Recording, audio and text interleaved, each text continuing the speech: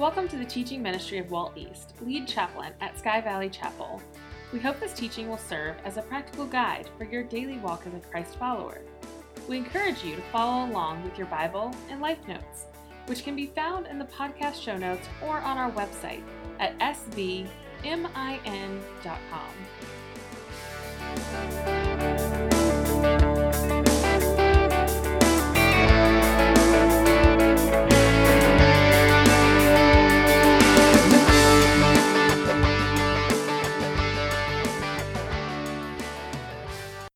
And this morning we're beginning a new series relating to what the Lord has to say to each one of us about the people within our sphere of influence who do not yet know the Lord.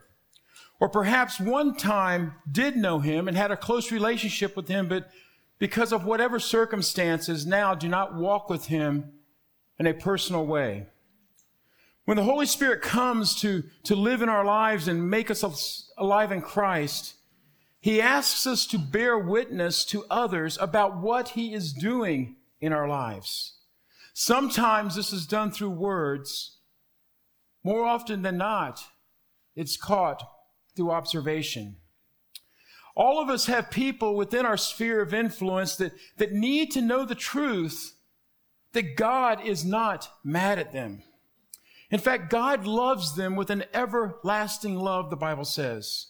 And by its very definition, the gospel is not bad news. The gospel is good news. I love Jesus' parable of the prodigal son. When I read it, I feel great emotion at the drama that's portrayed there. Not because of the prodigal and the dumb things he did, but the picture that Jesus paints of God the Father. He tells of a dad whose son is a sore disappointment. But this dad, every single day, is watching for his boy. He's longing for his child to come home. And when he sees him, he bolts out the door, he runs down the road, and he throws his arms around his son and kisses him. And frankly, you got to remember, the boy just came from the pigsty. He probably didn't smell very good, but the dad hugs him anyway. He says then, now it's not in the text, he probably said get him a bath first. I think that was left out of the text, but the next thing is recorded in the text. He says, put the best, I didn't put it up on the screen, but it's key here, put the best robe on my son. He doesn't say just get any robe out of the closet. He says, put the best robe on my son. Put a ring on his finger. Put sandals on his feet. Let's have a party. And that's what Jesus wants us to know that God the Father is like. It's really, really important that we get that biblical picture of who God the Father is so that we can share it with others. Why? Because God established His church. He established the people of God on planet Earth to be a physical representation of the love that God has for people. That's why we are here. This isn't anything new. In the Old Testament, way back in Genesis 12, God tells Abram that He's going to use him to display God's love to all the nations. You've probably read this passage many, many times and missed two little words in there. Those two words are through you. The words are addressed to Abram, yes, but we see the ultimate fulfillment of these words in Jesus Christ. But don't miss that it's also through the descendants, not just the descendant, but the descendants of Abraham, that people in the world are blessed. Later in his letter to the Galatians, Paul writes these words. He says and he's talking about Abraham there, he believed God and it was credited to him as righteousness. Understand then that those who believe are children of Abraham. And what Paul is saying here is it's not just those who are, and it goes into a much longer argument within Galatians, it's not just those who are physical descendants of Abraham. In fact, John the Baptist and Jesus both had confronted this. The Jews were very proud of their lineage in Abraham. But they were told, I can make rocks to be children of Abraham. It's those that are children of Abraham through belief, through the covenant, through a covenant in the heart. Those are the children of Abraham. And if you're a believer in Jesus Christ, you are a child of Abraham. What God is trying to help us see in the scripture is how passionately he cares about all the nations, about all peoples. He wants a visible witness of his grace, his glory, and his goodness. That's why he established Israel. You see this again in Exodus. When at Mount Sinai in Exodus 19, God said, I want you to be a kingdom of priests. I want you to be a holy nation so that you can show forth as you can declare my praise to all the world. But if you look at the Old Testament carefully, you'll see that they didn't follow through on the promises they made to God there at Sinai. They were severely punished because of this, and because rather than living a God-blessed life that demonstrated grace and glory and goodness, they lived like the other nations in polytheism and idolatry. Today, those of us who follow Christ, the church, are here to be the vehicle through which God can show his blessing here on earth. And God wants people to look at those of us who are Jesus followers, and he wants others to be able to witness God's grace, God's glory, and God's goodness. The theology of blessing teaches that God wants to so bless his people that when others around them see this blessing, they'll look at that God-blessed life and they'll notice that there's something different. And they'll say, I'd like to have that kind of life. It's designed to create a hunger in people who do not yet know Jesus when they see the presence of Jesus lived out in our relationships, in the way we treat one another and in the way we treat them. The theology of blessing is magnificent. And there are many places that you can see this in Scripture, but one of my favorite pictures of this is found when a pagan idolatrous queen of Sheba shows up in Solomon's court. It's found in both 1 Kings 10. You might want to write these references down and read them, go back and read them later. It's found in 1 Kings 10, and it's also found in 2 Chronicles chapter 9. She comes to Solomon's court, and she's overwhelmed by everything she sees. She's coming from her country, which is a place of idolatry and polytheism, a place of spiritual darkness. And this is her testimony. Look at this with me. She said to the king, the report I heard in my own country about your achievements and your wisdom is true.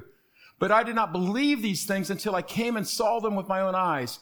Indeed, not even half of what was told me. In wisdom and wealth, you have far exceeded the report I heard. How happy your men must be. How happy your officials who continually stand before you and hear wisdom. Now look at these next words. This is from a pagan. Praise be to the Lord your God. And that word Lord there, you see it's all capitals in the NIV. That's the covenant name of God that Israel had. Praise be to the name, or be to the Lord your God, who has delighted in you and placed you on the throne of Israel. Because of, again, Yahweh, because of Lord's eternal love for Israel, he has made you king to maintain justice and righteousness. You talk about a theology of blessing. She's seen something that she'd never seen before. She sees a God-blessed life. Now, you and I, if we've read the rest of the book, we know how Solomon's life ended. It was kind of a train wreck. But that's the picture there of a theology of blessing. It's a picture of what God intended to happen.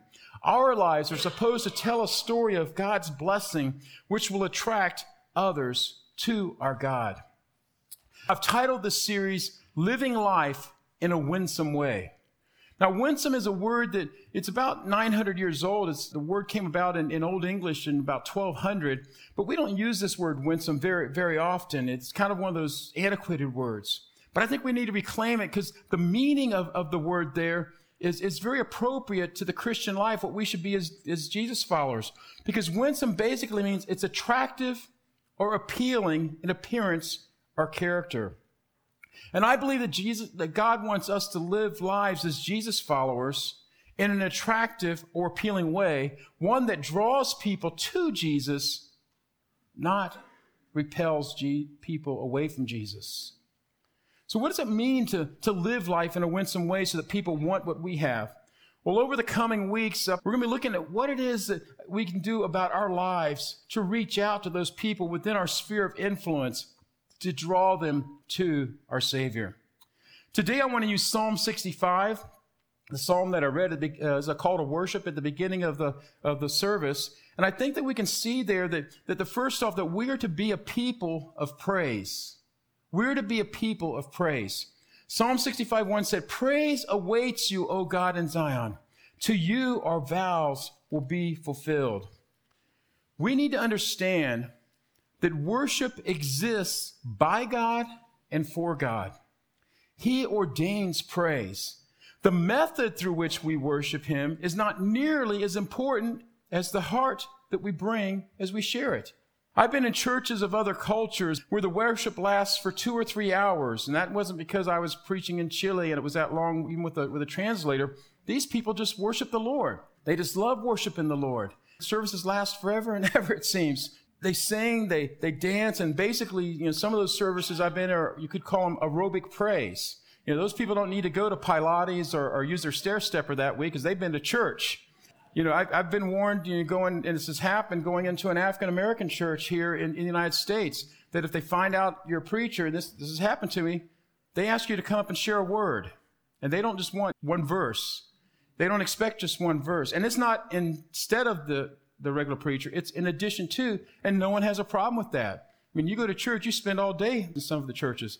And most of us would not necessarily embrace a 3-hour worship service. Now, I know that some of you start looking at your watches if we go more than an hour long. I'm watching.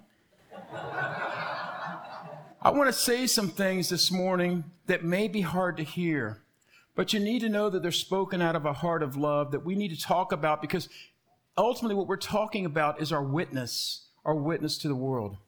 All of us, every single one of us, have worship preferences, and we need to realize that they are just that, preferences.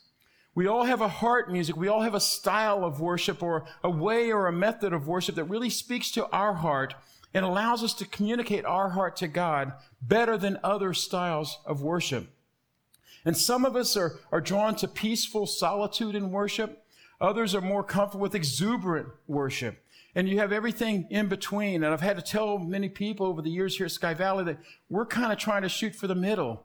We've got everything from frozen, chosen, reformed to happy, clappy Pentecostals that come here to chapel. And that's okay. That's good. That's good. I'm a chaplain more than a denominational pastor. And I think God embraces diversity. And so we're trying to shoot for the middle here at Sky Valley in our worship. I think, though, that we individually can get too caught up in our own heart music or style. We need to remember that when people walk into worship service, what we want them to do is to feel how genuinely we love God, how we love each other, and how we love them. I believe that churches that divide or fight over heart music is a grievous mistake. In fact, dare I say it? I believe it's sin. It's sinful.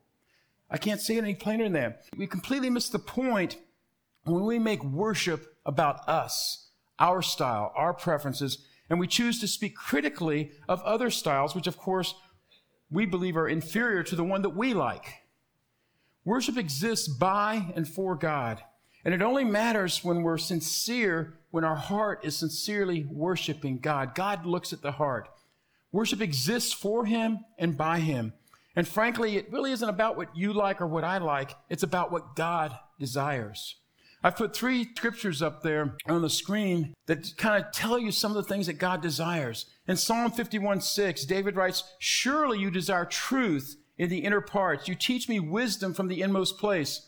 Over in John chapter 4, when Jesus meets the woman at the well there in Samaria, one of the things Jesus tells her is that those who worship God, doesn't matter where you worship, because, her people thought you worship God at Samaria. The Jews say you worship God in Jerusalem. He says that time is coming, it's not going to matter. God's seeking true worshipers, and true worshipers are those who reach out to him in spirit and in truth. Not just cognitively with your head, but your entire being, your spirit and in truth. In Psalm 51:17, David writes, "The sacrifices of God are a broken spirit, a broken and contrite heart, O God, you will not despise." God wants us to come to him with humility. In Isaiah 66, the Lord says, "This is the one I esteem, he who is humble and contrite in spirit and trembles at my word." There's no room for pride on our part in worship. All of us need to reconnect with this absolute truth of a statement that David made in our basic text today in Psalm 65:1, where he says, praise awaits your holy presence, O God. Praise exists for God, not for you and me. Our praise awaits you, O God. When you and I gather in the name of Jesus here each week, it's to be done with an inner anticipation. The Son of God is going to be here today in spirit, and he wants us to tell him how much we love him. My praise awaits you, O God. In the New Testament, the Christian life is oftentimes illustrated with the dynamic of fire, a fire in the heart. And if you were to go out here when they have the fire pit in the wash, if you were to throw a cardboard box on that fire and wait 5 minutes, that cardboard box is going to change composition. Fire changes the composition of what it touches. And our lives are to be so characterized by the fire of God that they're changed. And the question is, how is God working in you and in me to change our composition? That's the essence of our story. That's what we share with one another and with those who don't know Jesus yet. Worship is about the heartfelt surrender to the voice of Jesus as he convicts us of our need to know him better than we presently do. This requires change. It requires ongoing transformation. You and I aren't responsible for that change ourselves. That's God's job. Your job and my job is to get up in the morning, to get alone with Jesus, to open the Bible, to read it, to spend time worshiping him and praying with him, building our relationship with him. He'll do the changing. The Holy Spirit will do the changing in those cases. Your devotional time, it's just a vehicle whereby that change takes place. Time alone with Jesus is the issue, because where Jesus dwells, lives get changed. Praise awaits you, Lord. That's what people who are unchurched and pre-Christian ought to feel when they walk into this space. And that should it should flow forth in our daily lives. Secondly, God's people are to be a people of prayer. In the second verse, he says, "O you who hear prayer, to you all men and women will come." A vital part of our spiritual life together is the commitment to both personal and corporate prayer. Too many people, I believe, tend to think of prayer as a duty. And I submit to you that prayer is not a duty. Prayer is a privilege. It's a privilege based upon our relationship to God through Jesus Christ. And if you view your prayer life, if you view being alone with God as a duty, a legalistic thing that you have to do, you'll miss the joy of that relationship. Because you always have to remember that it is a relationship. Think about it. If you viewed being with your spouse as a duty, I know some of you do at this point, but we can talk about that elsewhere. That's not going to be a very vibrant, a very good relationship between you and your spouse. If you view being with your children as a duty, that's not going to be a very good relationship with your children. None of us view being with our grandkids as a duty, though, right? God created you and me for relationship. Yes, he created us for relationship with fellow human beings, but our primary relationship, the relationship that is above all others, is our relationship with him. That is what he created us for. And when the Holy Spirit comes to live in a life, he transitions us from doing the right thing for the right reason to engaging in an expression of love to the God who has redeemed us, so that that relationship may be restored, may be repaired, so that it may be possible for us to have a relationship with him. God welcomes us. He bids us to come to him in a heartfelt and intimate manner in prayer. It's a relationship of love to be cultivated. It doesn't just happen. Look at Hebrews 4:16 with me. It says here, "Let us then with confidence draw near to the throne of grace, that we may receive mercy and find grace to help in time of need." He's saying we don't need to come to God's throne with trepidation. Remember the father? Remember the father that sat there waiting for his boy to come home? That's who's sitting on the throne. We need to draw near to the throne with confidence. He wants us. He wants to see us. Prayer is the language of faith. It's the fuel of our relationship with God. The Apostle Paul later in 1 Thessalonians, He says, pray without ceasing. Give thanks in all circumstances, for this is the will of God in Christ Jesus for you. If you're a Jesus follower, we should be in prayer not just when we're in our prayer closet at home or in the morning in our devotion time or when we're here in chapel. Pray without ceasing. All that means is that we're in an attitude of prayer where we have a constant awareness of the presence of God. We don't just compartmentalize it to certain parts of our life, to certain days of the week, or to certain hours of the day. We pray without ceasing. We give thanks what? In what circumstances? All circumstances. Now, I don't know about you, but there's some circumstances that I go through that I really don't feel like giving thanks for. But I'm enjoined by Paul and by Scripture to give thanks anyway. I want to look at the lessons that I need to learn because God does this. He teaches us through those circumstances, even if they're unbearable, even if they're circumstances that we don't want.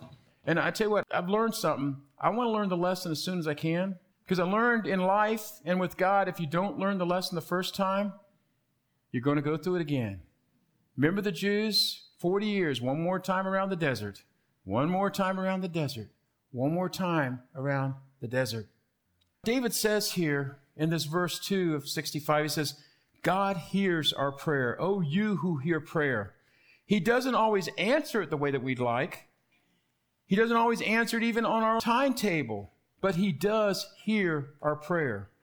God's ears don't get clogged up. He doesn't have the music too loud. There isn't some weed whacker or a lawnmower going or planes flying overhead to where he can't hear our prayer. God hears our prayer. Jesus gave us 3 levels of intensity, and I think it represents 3 different ways that people understand how desperate they are for something in prayer, whatever it is or whoever it is. And we characterize these 3 levels of intensity in prayer as asking, seeking, and knocking. And I'm pretty sure that most of us in this room know how to ask God for things. You know, God, here's my list, my long list. I think fewer of us know what it means to seek God in sincere and passionate prayer, where you want to feel God's heart impact you about a situation or about a person for whom you're praying. And I think fewer still in the body of Christ know what it means to knock on the door of a will that is closed to the movement of God and to keep on knocking and knocking and knocking. There are people in my life that I've prayed for years by name. And I've prayed for them and prayed for them and prayed for them. And I don't see any movement at all.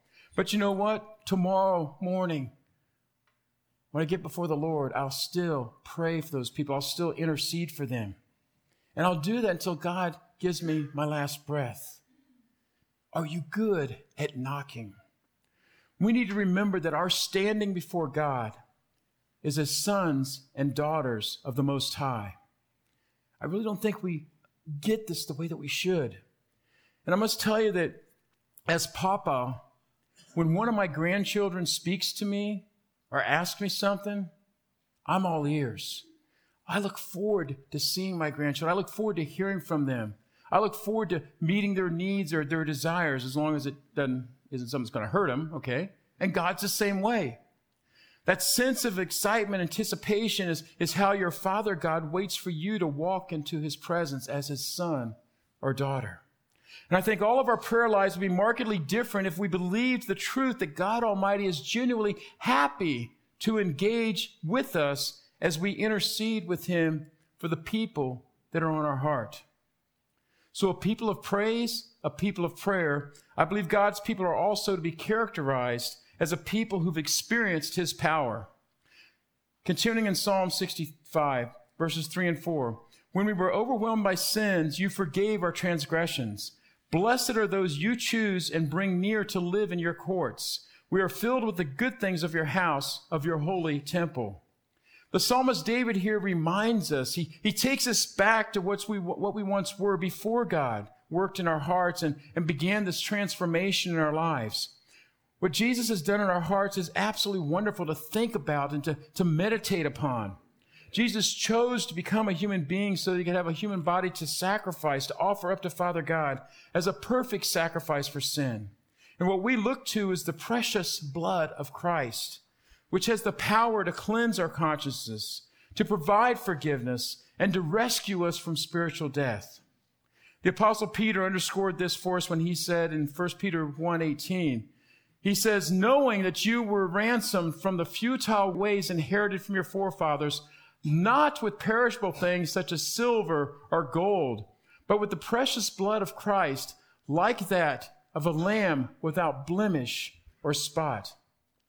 I never get tired of thinking about what Jesus was willing to do for us so that we could personally experience the grace and mercy of God. But it gets better than merely looking at and being touched by our forgiveness and cleansing our hearts of guilty consciousness, because David also just talks here about the indescribable privilege of our being called out and called to God, called away from the ways that we used to live, not merely getting rid of the bad things, not just having fire insurance from hell, but as being drawn near to God's presence by his indwelling Spirit, welcomed into his courts as sons and daughters of the King.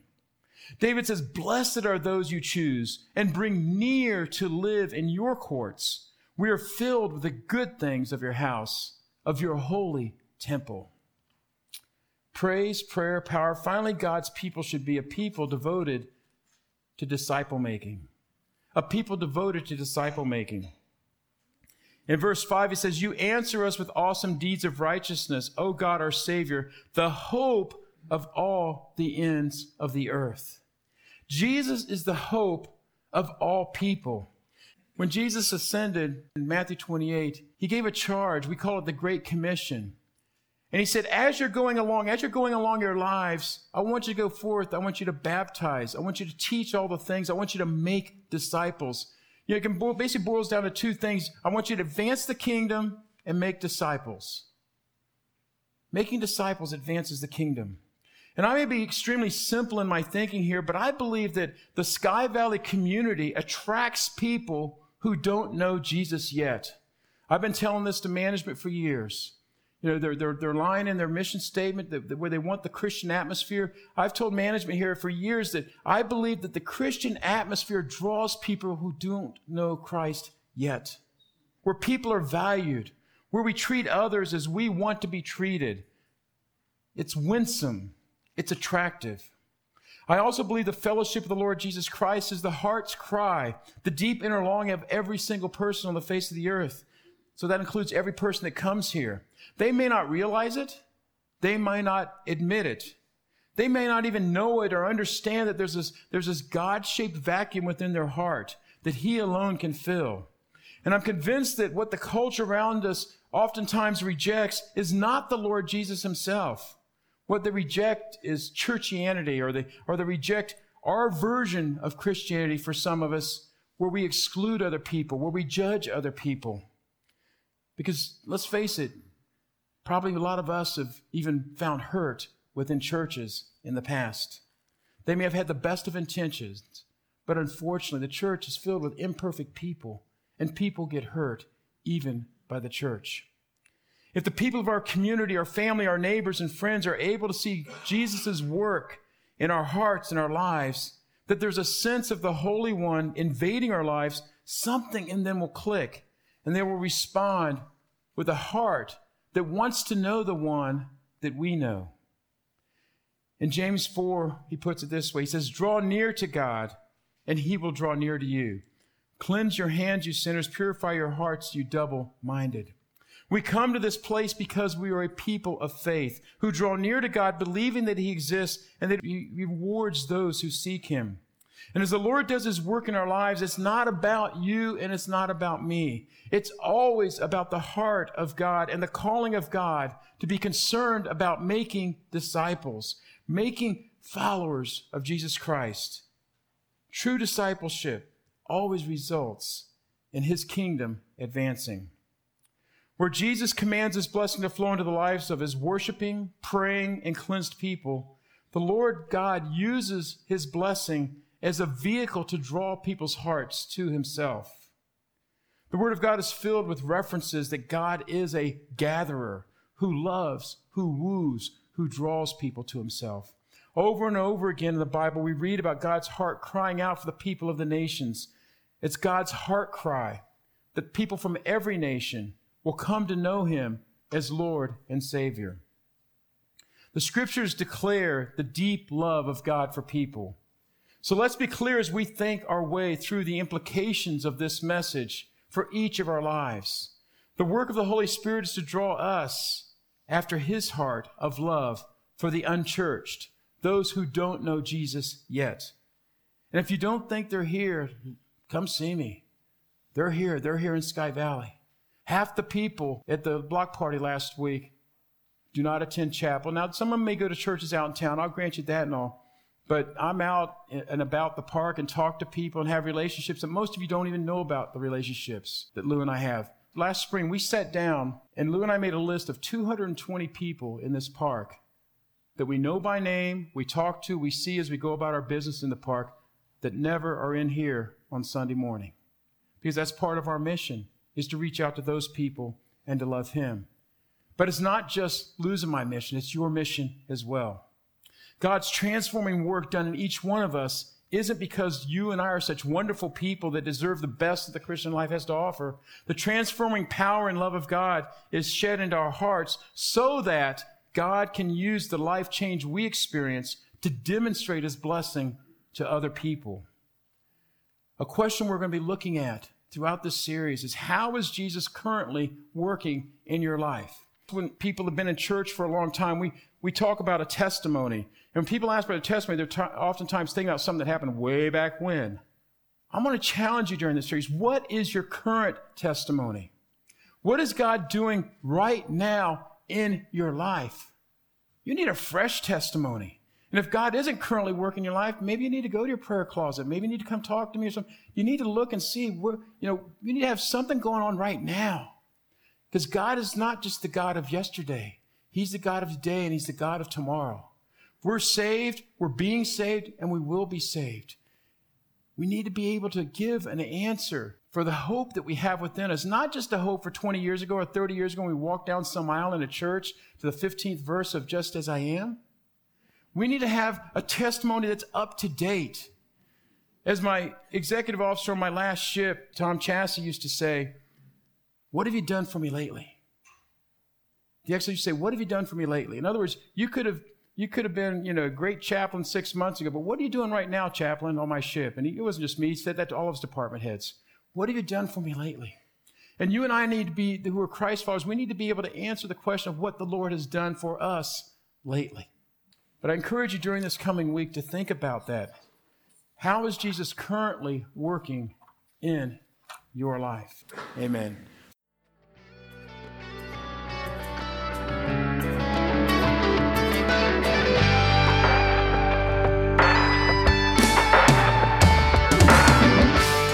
Thank you for joining us for this message. For more information on Chapel Mole and the ministry at Sky Valley Chapel, please visit our website at svmin.com. You can support this ministry on our website, Facebook page, or by downloading our app in the Apple or Google Play Store. Have a blessed day.